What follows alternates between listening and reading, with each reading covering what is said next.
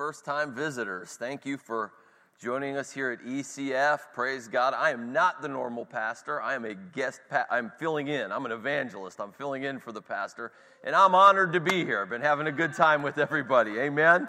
How many are excited about faith? Well, I wanted to read you a scripture for the offering real quick here. And Ephesians 3 and verse 14 and 15 says, "For this reason I bow my knees before the Father." Everybody say Father. From whom the whole family in heaven and on earth derives its name. You ever look at a family and just think to yourself, man, it must be nice. What would it have been like to be a part? What would it be like to be a part of that family? My hands up. Anybody ever feel that? Somebody on the news or whatever, you know? I know I'm from Cleveland. I know we got some folks from Pittsburgh here in Cleveland. Way back, we had the Rockefellers. In Pittsburgh, they had the Carnegies. Must have been something else. It must have been amazing to be a Carnegie or to be a Rockefeller, you know. I mean, back in the day before they broke up the monopolies, that was a lot of power. That was a lot of influence. How many of you know that there is a family that no other family's ever compared to? Somebody say amen. And we are a part of that family, and we have a Father, praise God, amen. There is no favor like the favor that comes from God's family. There is no provision or backing that comes from the backing you get if you're part of God's family. I believe we, as the body of Christ, we've barely scratched the surface of what it means to be part of the family of God. How many would agree with me this morning? We used to sing songs, you know, the saints used to sing songs and back in days gone by about being part of the family of God. I'm so glad I'm a part of the family of God. Born of His Spirit, washed by His blood, joint heirs with Jesus as we travel along. I'm so glad I'm a part of the family of God. Is there anybody here that's glad they're a part of the family of God this morning? Amen.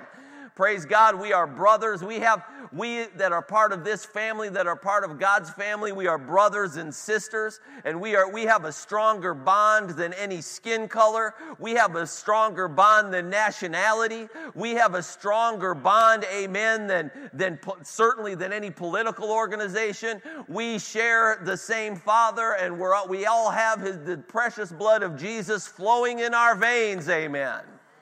So you say, what does that have to do with offering? Try this on for size. Next time you give an offering, act your faith in the fact that you're part of the family of God. Amen? Like I said, what would it have been like to be a Carnegie? What would it have been like to be a Rockefeller? I'm telling you, there's something better than being a Carnegie, something better than being a Rockefeller. It's being God's child. Amen? And next time you give an offering, give your faith in that. Praise God. Yeah, God's backed me. Amen. He owns the cattle on 1,000 hills. I'm well supplied for. Amen. I've got plenty to give. He gives seed to the sower. Praise God. And then it comes back to me, pressed down, shaken together, and running over. Glory to God. Father, I thank you for today. I thank you for this offering and every person that's given. Bless them, Lord. I thank you that you are our Father and we are your children. I thank you that you're well able to meet every need and give us an abundance for every good work. Father, you're our source. We thank you for the jobs and the different things that you give us as provision and our channels, for your provision to come to us. But Father, we recognize today that you're our source. We're part of your family.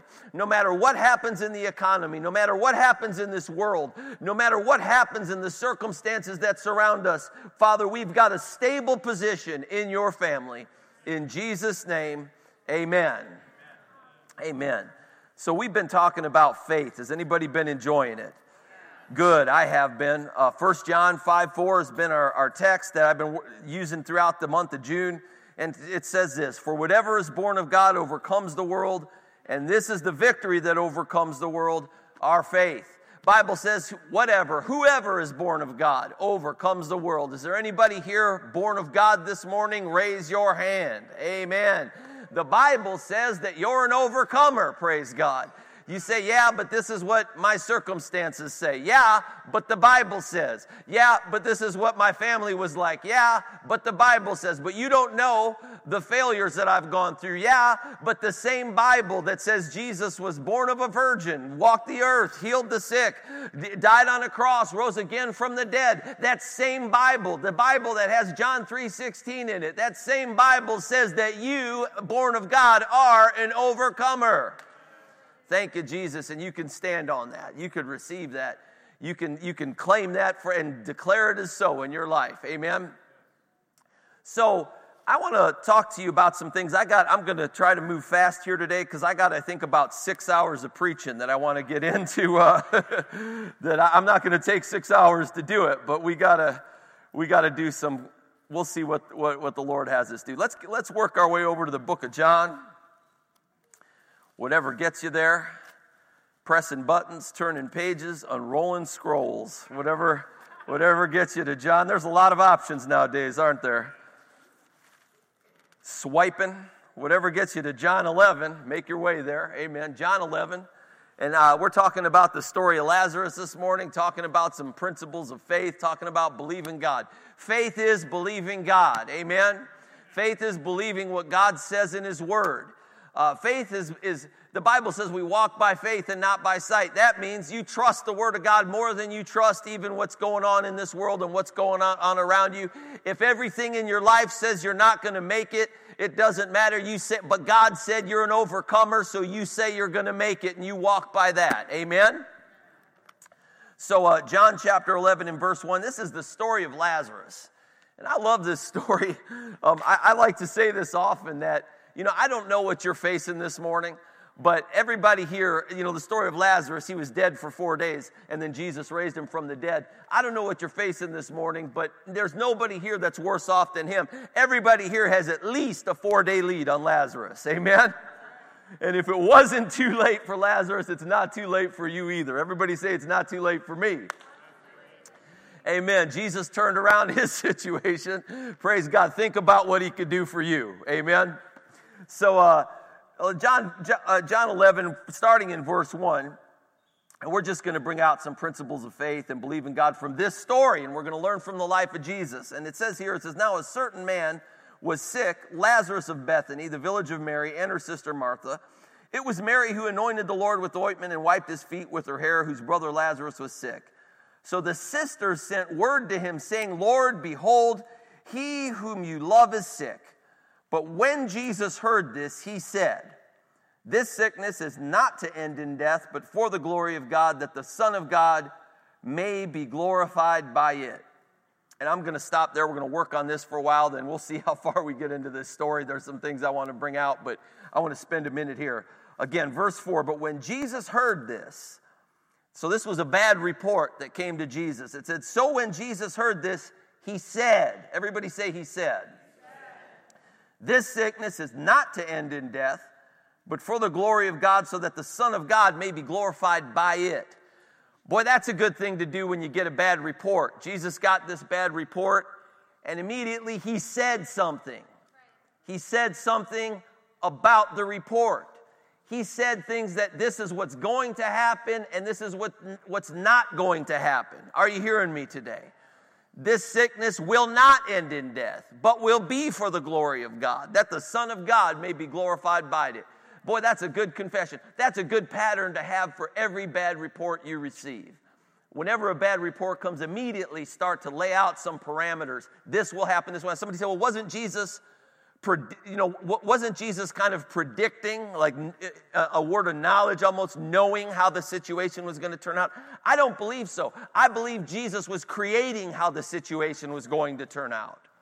Because when God said, let there be light, He wasn't predicting light. Are you following me this morning?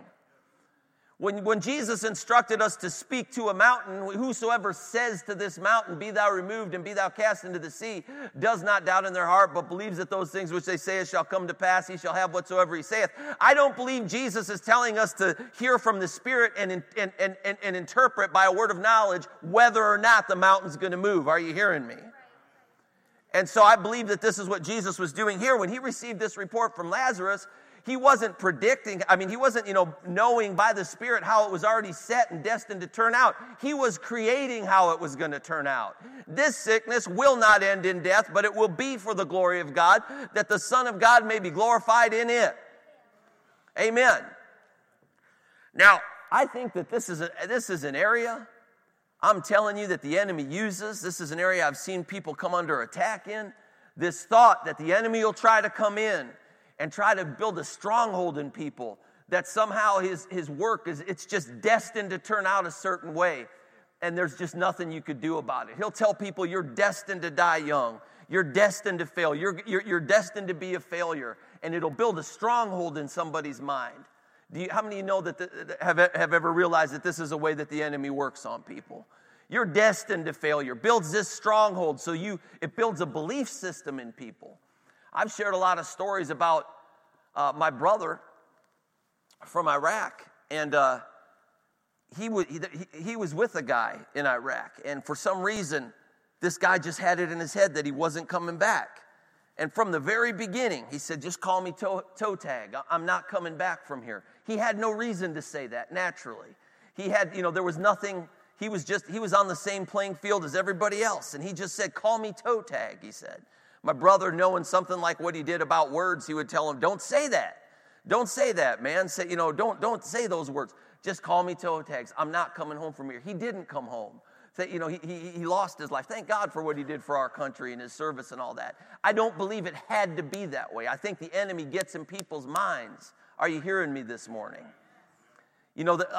Some people think, well, things are just there's this idea that I believe comes straight from the enemy, this thought that, well, things are just all destined to be a certain way. It's going to play out. Some people are just destined for destruction. Listen, if you have that belief, the enemy will tell every person he can, if he could, he would convince every one of us in this room that every one of us was destined for death and destruction and failure. And that's his voice. He's always trying to tell all of us that. If you believe, you know how that is. If you believe, well, maybe there's one person. Let's talk about healing. Maybe there's one person in this room that God, if I was to say, maybe there's one person in this room that God doesn't want to heal, the enemy would be speaking in every one of your ears saying, you're that person. Isn't that how he works?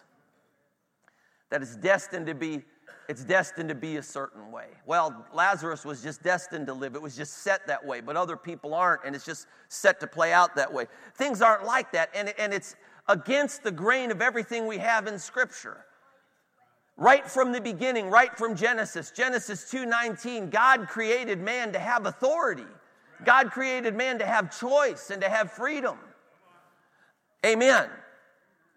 The Bible says of Adam that God brought the animals to Adam, and whatsoever Adam called every living creature, that was the name thereof. Right from the beginning, God created us. God created humanity to have authority, to have some leeway, to have a choice. How many would agree that God loves worship, that God wants us to worship Him, that that's part of His plan? Do you realize there is no worship without choice? It's not worship if we were somehow forced to do it. Are you hearing me? I mean, what kind of blessing would that be, No, He's given us a choice. I know there's a lot of debate. People, all this stuff going on today about the United States. I'm not getting into it, just all the politics, the origins of the country and is it a Christian nation? Was it a Christian nation? Was it not a Christian nation? I've been to 5 nations ministering, and closed nations. I've been to the former Soviet Union.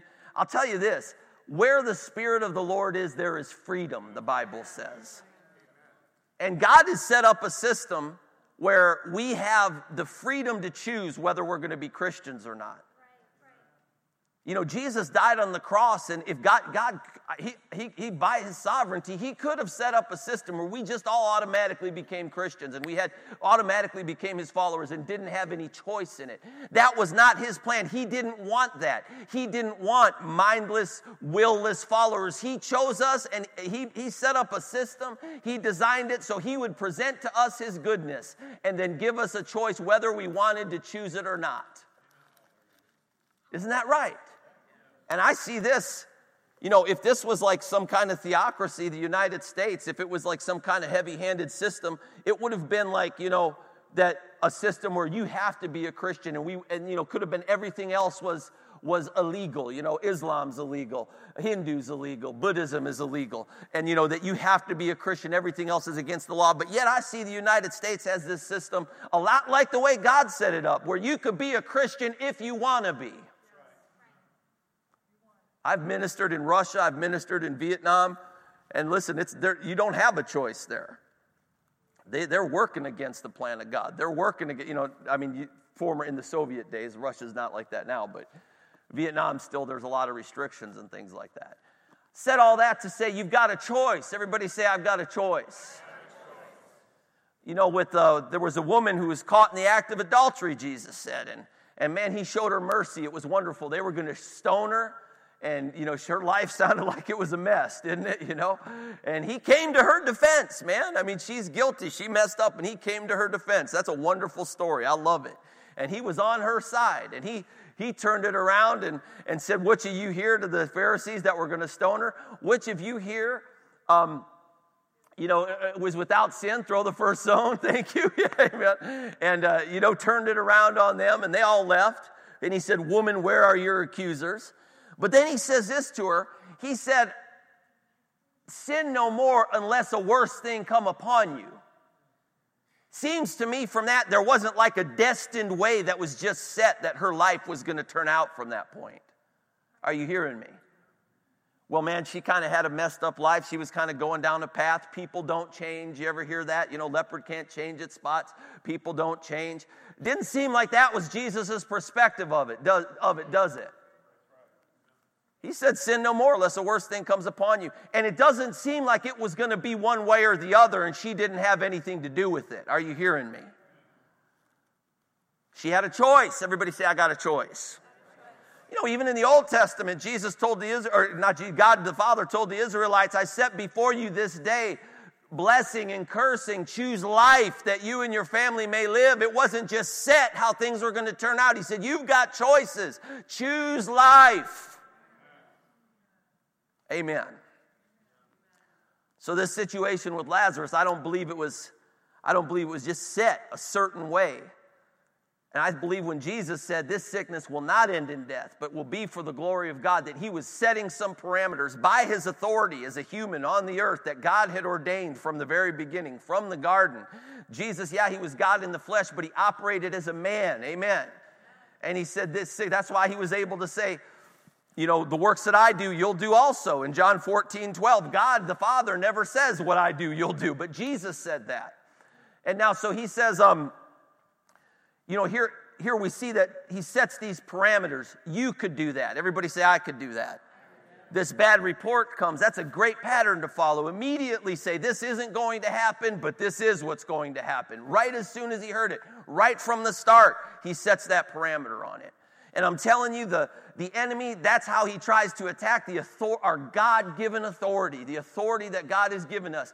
That he tries to get these thoughts in there that it doesn't really matter whether you pray. It doesn't really matter what your authority is or what you say, because there's just a certain way that things are just set to go, and it's going to be that way. And I'm telling you, it comes through in preaching. It comes through in just, superstition. It comes through in so many things, but I'm telling you, it's not what the Bible says. There's nobody in here that's destined for failure. There's nobody in here that's destined for destruction. The Bible says he's redeemed us from destruction. But the enemy, he'll try to come around and he'll try to get that seed planted, man. Try to get people to believe it. And why? To keep you from acting your authority. I've met people, man, in evangelism. I've met people on the street, and they thought for sure, because of the things that they've done, that there was no way out, that they were going to hell. And that's just it. I know I'm going. There's nothing I can do about it. How many know nobody needs to go to hell? Hallelujah. You've got a choice. Everybody say, I've got a choice. So Jesus says to Lazarus, he said, this sickness will not end in death, but it'll be for the glory of God. It's not going to be this way, but this is how it's going to be. He receives the report, and he says, and he lays out some parameters by his authority. How many of you believe that we have authority? Amen, as believers.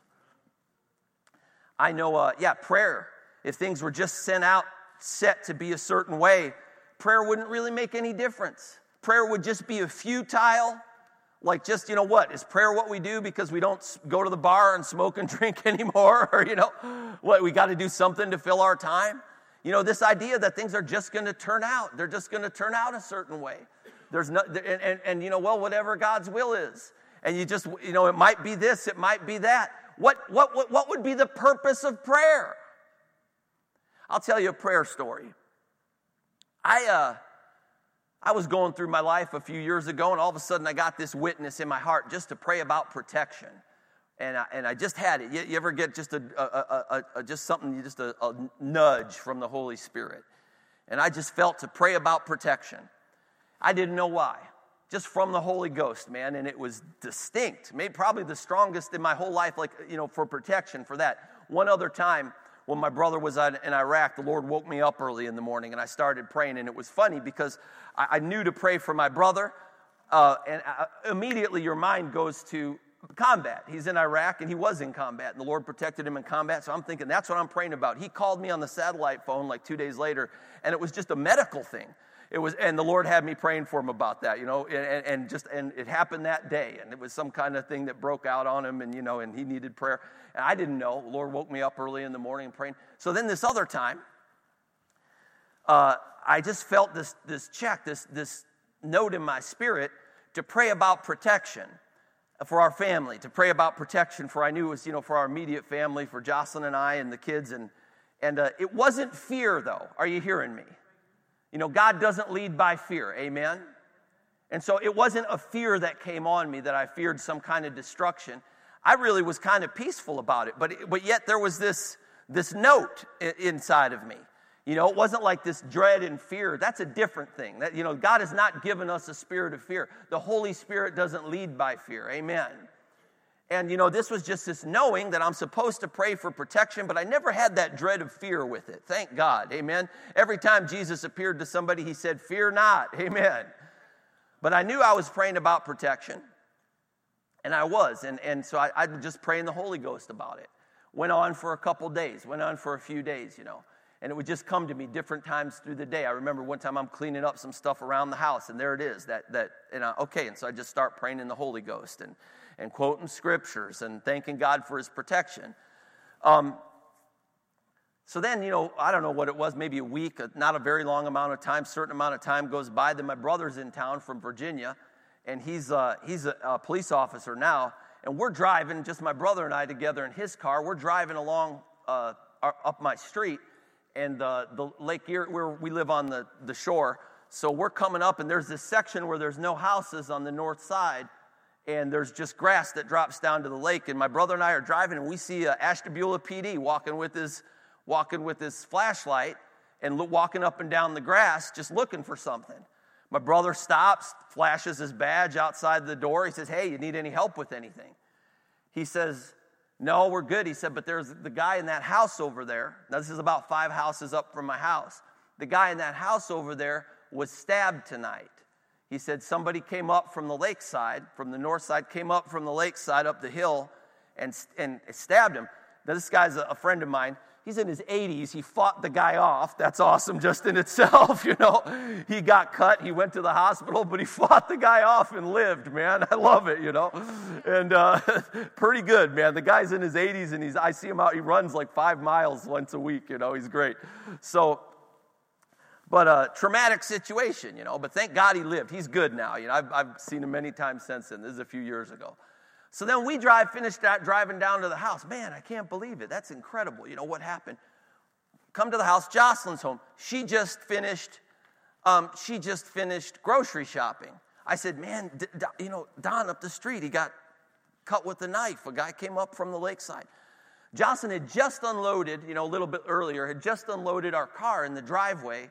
We're on the south side of the street. Had just unloaded our car in the driveway of groceries and brought them in. And she said, there's a driveway right across from our driveway, so there's no houses, and then the first house on the north side is right across the street from us. So Jocelyn said, I was getting groceries, and this house is dark. It was unoccupied at the time.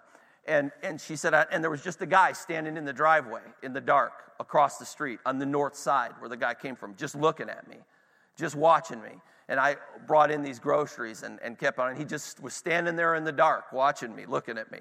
Well, I knew immediately that that's what I'd been praying for the week, for the week prior. Amen. Aren't you glad that God could protect us? Amen. But what's my point in all that? There wasn't a certain way that it was just set to turn out, that was just destined to be, that's just how it's going to be, that it's all orchestrated. Otherwise, what would have been the point of the Holy Spirit prompting me and having me pray? It would have just turned out the way it was going to turn out anyways. And we just say, well, I guess we got lucky. Knock on wood, cross our fingers, whatever. No, I'm telling you, prayer changes things. Authority changes things. Faith changes things. And the enemy will try to come to you and say, you're going to die and there's nothing you can do about it. You're going to fail and there's nothing you can do about it. You're a failure and you'll always be a failure. But I'm telling you, the devil's a liar. Amen. And it doesn't have to turn out. Things don't have to be a certain way sometimes. And people say, well, if God wants to do something. I remember one time, is this helping anybody this morning? I remember one time when I was still working, before I started traveling in ministry. And one of the most a real supernatural thing early on, and I was working nights, working security. I don't remember if we graduated from Rhema or not yet when this happened. I think we were still in school. And I'm got my Bible out on the counter. I'm watching all these monitors. I'm studying. I got a partner, we rotate and doing patrols and stuff and watching all these monitors. Got the Bible out. And as I'm just kind of praying to myself, looking at the monitors, I have a quick mini vision. It was night, so they had a night crew. It was an 18-story building, and they had a night cleaning crew that would come in, and they'd, clean all the offices at night.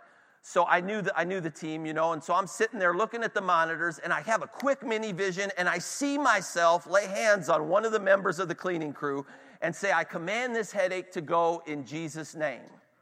And I see myself do that. I see him. I see me. That's exactly what I pray. I'm sitting there thinking, what do I do with this? I'm thinking about it. Do I go find him? What do I do?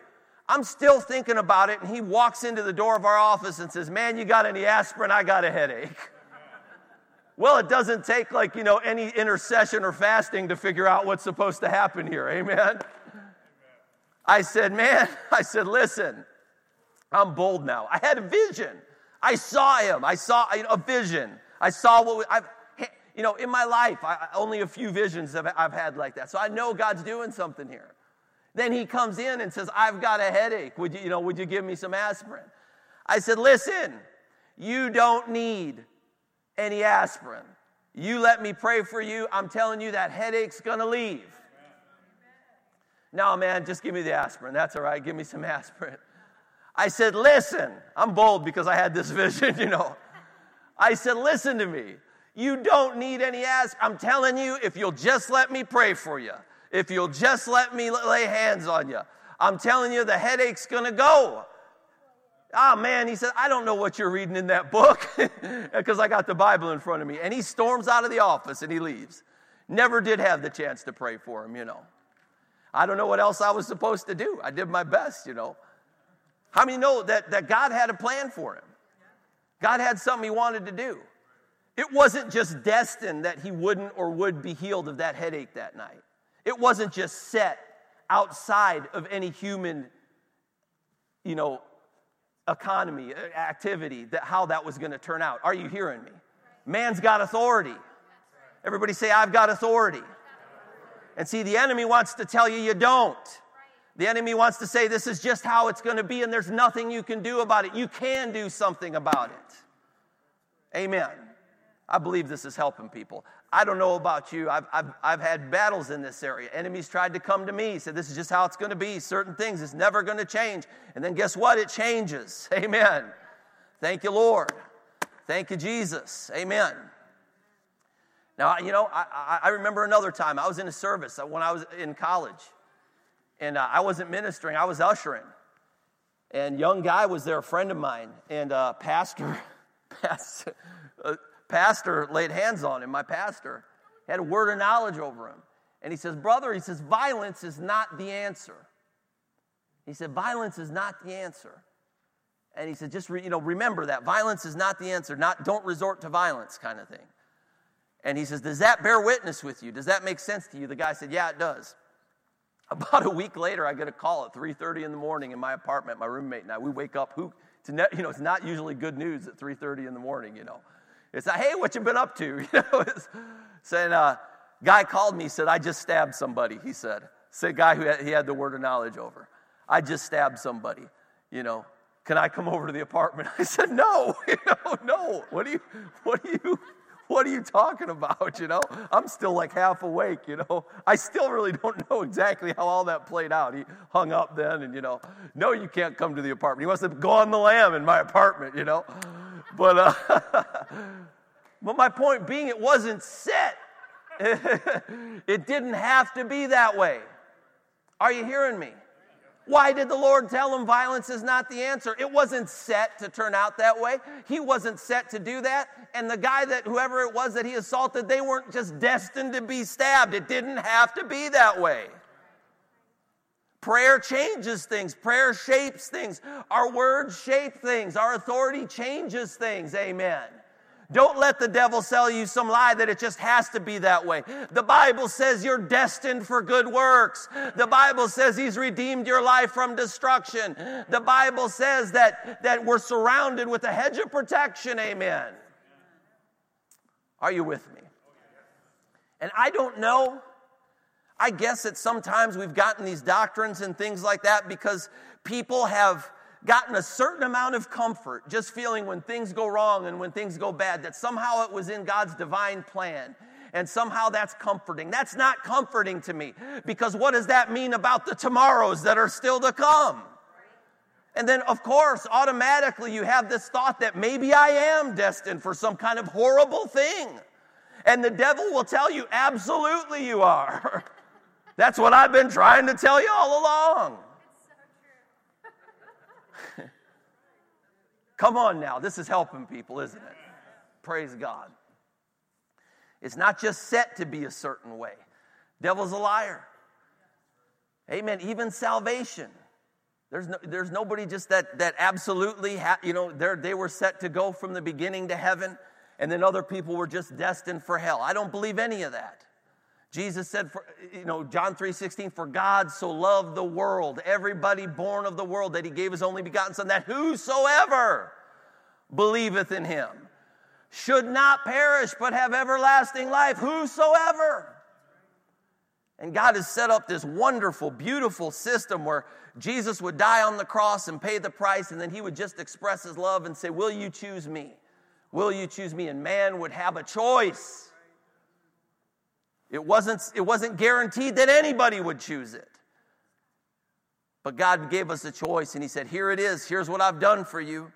Now, what are you going to do with it? And we, as an evangelist, we don't go out like some false religions, like other religions, and put knives to people's throats and guns to people's head and say, choose or else, or, confess Jesus or else. It doesn't work. Because God wanted people that would choose from their heart. Do you see how it all fits together? You can't worship without choosing. You can't become a Christian without choosing. So man must have a choice. And these doctrines of demons will try to say, no, you don't have a choice. You'll die because that's just God's plan. And then he'll try to religiousize it, try to church it up a little bit and say, but all your friends will get saved and, they'll see how you go through it and they'll see what happens and there's some divine purpose and blah, blah, blah. Are you hearing me? And it was just set that way from the beginning. And that's just how it was supposed to be because there was some kind of whatever, Now, Jesus told the woman who was caught in the act of adultery, he didn't say, well, this is just how it's set to turn out for you. It's all right. God, at the very end, you'll come around back to me and everybody will see your life and how I turned it around. No, he said, hey, here's your choice. Sin no more and unless a worse thing come upon you. Don't go down this road anymore. Amen. So, praise God. Just a couple more stories I'll tell you. A few more. Again, are you still, this still a blessing? Good. All right. I'm telling you, man, I've talked to people. I shared the story in one of the other services. This guy just got in his head. This pastor got in his head. I'm not living past the age of 50. People who were close to him, they'd heard him say it. And, he'd just been saying it for years and years. And sure enough, just a few days after his 50th birthday, he goes home to be with the Lord. Thank God he's in heaven. Thank God he's with the Lord. I don't know why that was stuck in his head. I don't know why that thought came to him. I can't find any scriptural basis to have that kind of belief. Are you hearing me? I can find scriptural basis that's counterintuitive to that. That says that with long life he'll satisfy us and show us his salvation. Amen. I will live and not die and declare the works of the Lord. But yet somehow it just got in his head. And some people think that, well, there's just a set day to die. There's a set day to die, And when your number pops up, how many of you know whether it matters or not? Yet, if you study Scripture, the Bible talks about men's days being lengthened and men's days being shortened. So even that, there's leeway and there's variable and it's not like written in a book in heaven that that's the day it's going to happen. Some people believe it that way. Yet the Bible talks about kings and people who, when they changed their hearts and changed how they interacted with God and God's people, their days were lengthened, or others, their days were shortened. So it wasn't set and predetermined, all played out like a movie script, and this is how it's going to be. No, like I said, prayer changes things, and you've got authority. Jesus gets the news about Lazarus, and he says, this sickness will not end in death, but it will be for the glory of God. Amen. I think it's just like when he told the man with the withered hand, stretch forth your hand. And he did. Take up your bed and walk. He wasn't predicting what was going to happen. He was declaring things. Amen. So, I'll tell you a few more, and then we'll close this morning. I'm down in, I think I shared this story. I've never seen anybody in my ministry personally raised from the dead. I've seen people raised up off their deathbeds, people who'd been given up by hospice, people. One man, he was in a hospital in West Virginia. I can't remember if I've shared this during these string of services or not. In a hospital in West Virginia, he'd gone in for back surgery and got a staph infection. Young guy, early 20s. Infection went through his body. The doctors told him, you've got 24 hours. They said, if you've got any kind of religious belief, now's the time to call in the clergy and have them come by. I was preaching at a church that he didn't even go to, but a family member of his went to, and the pastor said, can we go visit him after service? I said, absolutely. We went to the hospital, and he looked good. That was he looked pretty good, but they're reading the blood test and stuff like that. So I'm talking to him. And we pray for him, command that infection to go, command his blood to be clear and clean. Amen. We left, walked out of there, praising God. Thank God. You couldn't really tell if anything had happened at that time. But got a phone call a couple days later, amen. Instead of being dead in 24 hours, he was home in 24 hours. Praise God. Walked out of that place. Praise God. And so raised up off his deathbed. I mean, we were supposed to be there like last rites kind of people, And God raised him up. Thank God. So, my Lord Jesus. So I think about another story, similar, but a little different. I was ministering at another church, and same situation. Guy was home on hospice, and they said he was supposed to be dead the night before, Saturday night. He was supposed to die from cancer, and it's Sunday morning, and I preach at the church, and then the pastor says, would you come by the house and pray for him? After the service, he was supposed to be dead last night. Somehow he lived. He's still alive. Would you come and pray for him? Absolutely. If I can, I go, as long as the person wants me there. I've been in a situation where some well-meaning person invites me, then you get there and they're not believers. They don't want you there. Very uncomfortable, But if I can, I go. So I went. And, the guy is just hours he was supposed to be, hours ago he was supposed to be dead. Hospice nurse said he wouldn't live through the night. Walk in, a lot of the family is there. And I go into the bedroom that he's in, and he's totally unconscious. I get my mouth up close to his ear, and I said, I'm here to pray for you. I'm here to pray for you today. Nothing, not a grunt, not a squint, no response. And I'm like talking loud right next to his ear. So he's totally out. I put my hand on his forehead, and I pray for him. And I keep my eyes open now because, a lot of times I try to keep my eyes open when I pray. Because one time up in Ashtabula, I was ministering at a church, and a little boy came up, limped up in the healing line, and he had a leg that was like 3 inches shorter than the other, limped up. I closed my eyes and prayed for him, and then I said, get up, and he walked, and he was walking normal. His mom's crying. That leg grew out. My eyes were closed. I missed the whole thing. Amen? So I watch him pray now, So I'm praying for John, and my hand is on his my hand is on his forehead, and I'm watching him, and as I'm praying, his eyes pop open, just as we're praying, and he's looking around. And I said, after I stopped for a minute, I paused, and I said, how you doing? He said, pretty good, in a loud voice, strong voice. He said, pretty good. And I said, all right. I said, lift your hands to heaven. I tell people to do that a lot in healing lines. I don't know why. I think I got it from R.W. Schambach. If you ever heard of him, he would have people lift their hands. And I think it's good for people's attention to go up to the Lord, and just where their help comes from. And just praise the Lord. You're focusing on him. He's the healer. Amen. So I told him, I said, lift your hands to heaven. Now, as soon as he did that, my hand's on his forehead, he lifts his hands straight up right away. His wife gets very emotional, and she starts crying. And so I paused for a minute. I said, what's going on? What's going on here? She said, he has not lifted his arms in 2 weeks, she said. I said, praise God. God's doing something here. Start commanding again, Now, when I say we're praying for him again, we're not asking God, please heal him, like over and over and over again. But we're using our authority. He's a believer.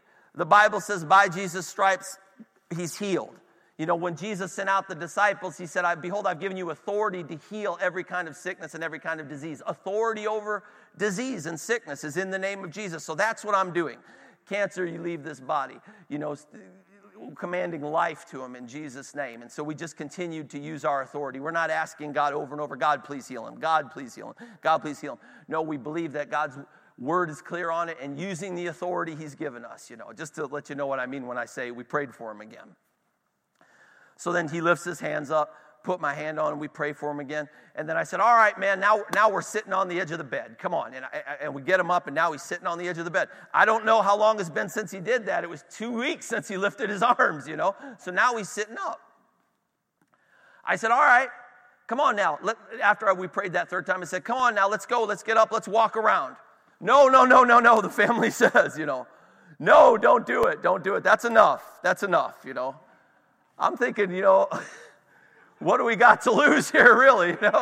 Let's go with this. Let's see how this plays out, man. Things are going good, Now, but I understood, I said, all right. I said, so lay back down, take a break. My plan is we're going to talk with them a little bit. We're going to get some people on board, and then we're going to finish this thing. We're going to get them up, and we're going to keep walking. So I'm just going to encourage people. Then this guy's coming up out of the bed. That's what we're doing. Amen. So I said, hey, boy, it's amazing what God's doing in your body. I'm just encouraging him as he's laying there. He says, whatever God's will is. And I thought, oh no, man, it was like somebody hit me in the gut when he said that. I was like, oh dear, whatever God's will is, whatever God's will is. I shared some scriptures with him, but we didn't even need to keep it there. I started to then just point to the circumstances. Sometimes you walk by faith and not by sight. This guy, we could have walked by sight. Things were happening, And I said, listen, hey, they tell me that you were supposed to be gone last night. That hospice said that you wouldn't live through the night. And I said, but yet you were alive somehow, and I was able to come here and pray for you. I said, is that right? He said, yeah, that's right. And I said, now your wife tells me you haven't lifted your arms in 2 weeks. And I said, you just lifted your arms. And not only that, but you got up and you sat on the edge of your bed. And you're talking to me. You were unconscious when I came into the room. I said, isn't that right? He said, yes, that's right. He agreed and confirmed everything that others had told me. And I said, so God is doing something here. Can you see God is working in your situation? He's working in your body. And he says, yeah, well, whatever the will of God is. Now, I never did get to minister to him more after that. I talked to the pastor. I think he passed shortly after that. Thank God he's in heaven. Thank God he's a believer. Amen. Thank God.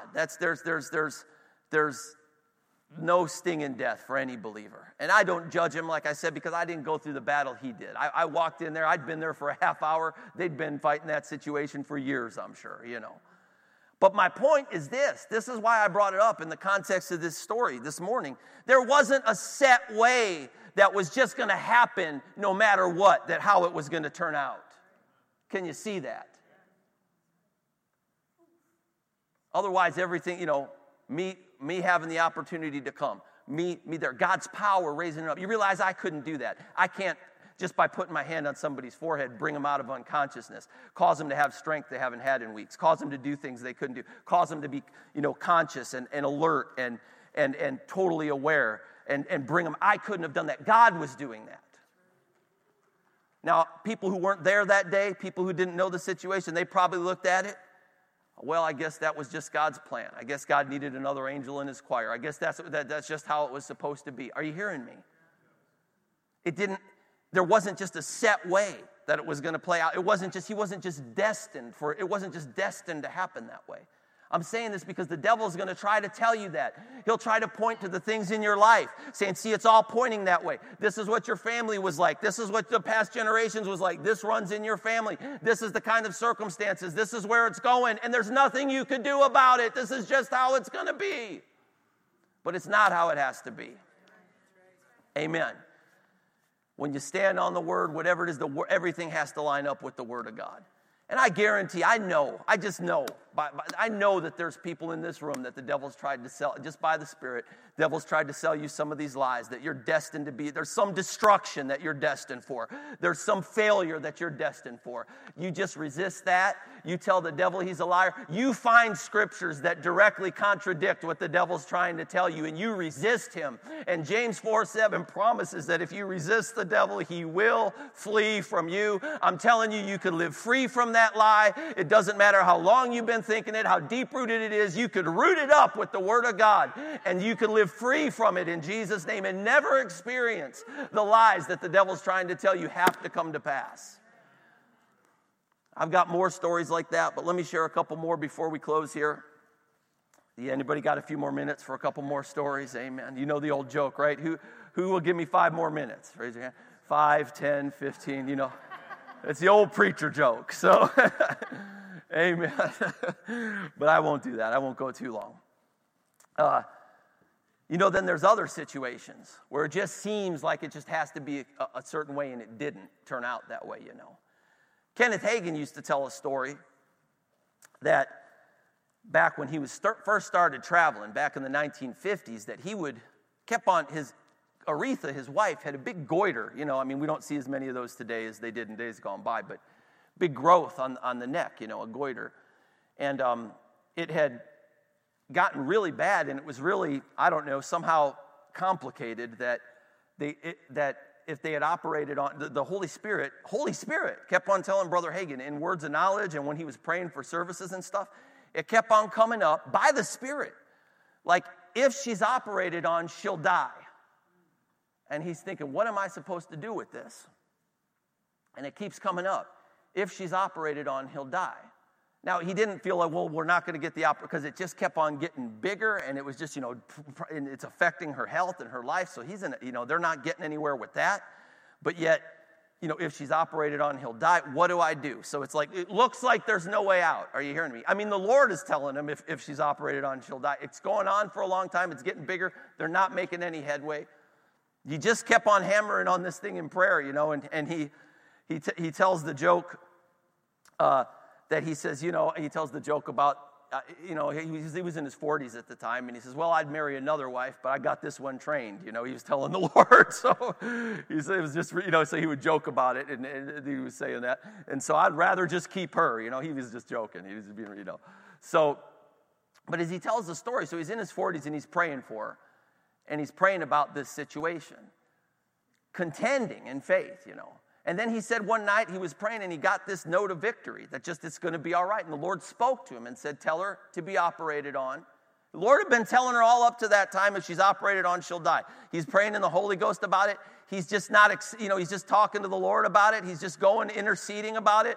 And then the Lord speaks to him again and says, tell her to go ahead and be operated on. She'll be fine. It'll go well. She goes in. She has the operation.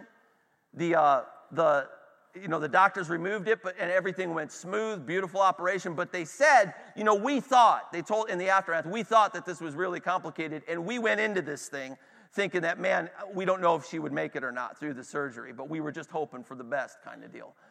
And the Holy Ghost, the Lord had been telling her, if she's operated on, he'll die. But then he kept on praying about it. Even this word of knowledge came to him, but he kept on praying about it, turned it around.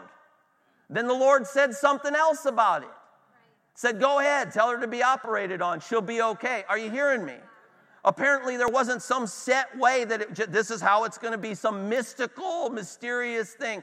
No, you understand that if that's true, prayer means nothing. Authority means nothing. It's useless. It's vain. It's pointless because things are just going to happen the way they're going to happen. Yet, Jesus himself, God in the flesh, would get up before dawn and pray, or sometimes spent all night in prayer. No, prayer changes things. I'm telling you, the devil, but he tried to sell you a bill of goods. Well, this is just how it's going to be, This is just how it's going to turn out. But no, God's got a good plan for you. A good plan. One more story. This is it, in closing. So, my sister-in-law, my brother calls me. She was on heavy birth control because she had cysts and a lot of stuff going on with her ovaries. And this is my sister-in-law, my brother's wife. And complications. I believe she had a miscarriage at one point in time. I'm trying to put the timeline of all this together. And then, she comes to one of our services because they had 2 kids. They wanted to have another at some point in time. They didn't know when. And so I laid hands on her in a service, and she testified. Jocelyn and I laid hands on her in a service, and she testified, and she said, I felt something move in here. I felt something change, and it was on her right side, I think. And she said, I felt, something. She testified, felt something happened. And then Jocelyn, at another time, you prayed for her, right, and knew she was pregnant by the Spirit somehow. At her mom's house, but we, just by the Spirit. But anyway, so they're believing God, but she's on these heavy birth control, because of the cysts and all that kind of stuff. So she's not supposed to get pregnant. So my brother calls me one day, and he says, Sammy went to the doctor because she's having all these pains and complications and with the cysts and stuff like that, or what she thought, things just weren't right. And they found that she was pregnant. And he said, she's not supposed to be pregnant. She's on heavy, the heavy birth control. There's no heartbeat. The child's not alive. He said, what do I do? And I'll be honest, man. This is just like, what? Your mind is just like tilt, right? You're just like, what's happening here? Is there and I said, I don't know. I said, pray in the Holy Ghost. Amen. Pray in the Spirit. I don't know what to pray here. Pray in the Spirit. And so we were all doing that, and we were all praying in tongues. She's scheduled for a D&C. She goes in for that, and she's afraid, of course. Weird thing happened, possibly an angelic visitation. This nurse comes in. He looked like he was Middle Eastern, she said. He comes in, he's in scrubs. He says, can I pray with you? She said she was nervous because he looked Middle Eastern, so she's like, who's he going to pray to, And she says, well, what do you believe? And he's like, I'm a Christian. I believe in Jesus and whatever. Okay, yeah, let's pray. He prayed for her. He said peace came over her. Textbook, angel story. She goes to the nurses. Who is this guy? I want to thank him. Nobody like that works on the floor, So praise God. Peace comes over. We were prayed in the Holy Ghost. So she's there for the D&C. Doctor comes out, does an ultrasound. There's a heartbeat, but it's weak, and there's not been the right amount of growth, and nothing's right. Things aren't right. There's just a faint heartbeat, but it does still no joy, no wow. The doctor's still a lot of don't get excited here kind of thing. So my brother calls me again.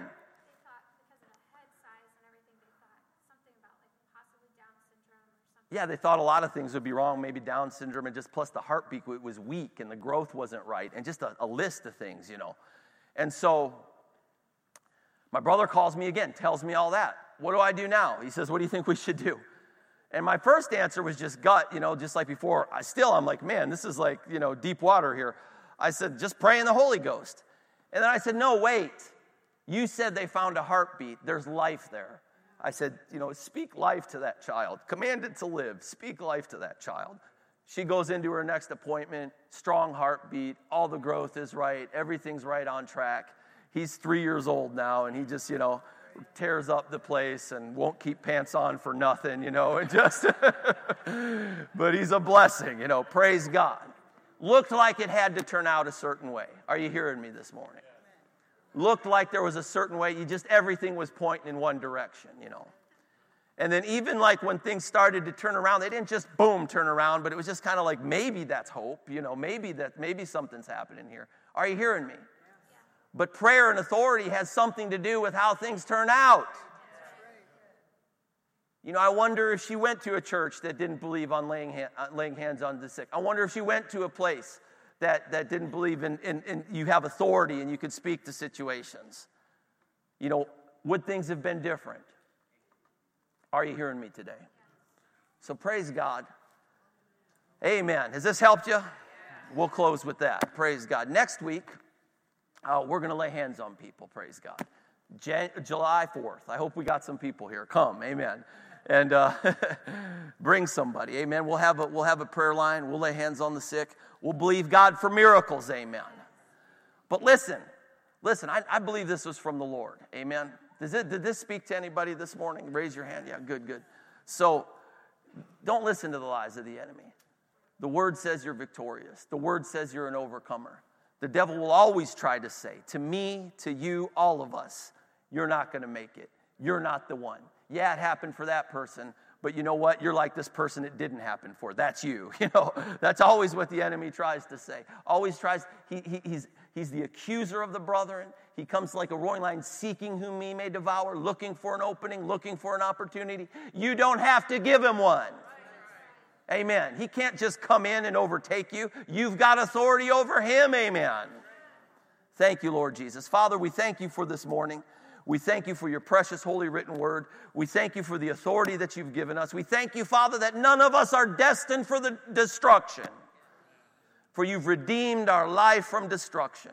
None of us are destined to be overcome by the enemy.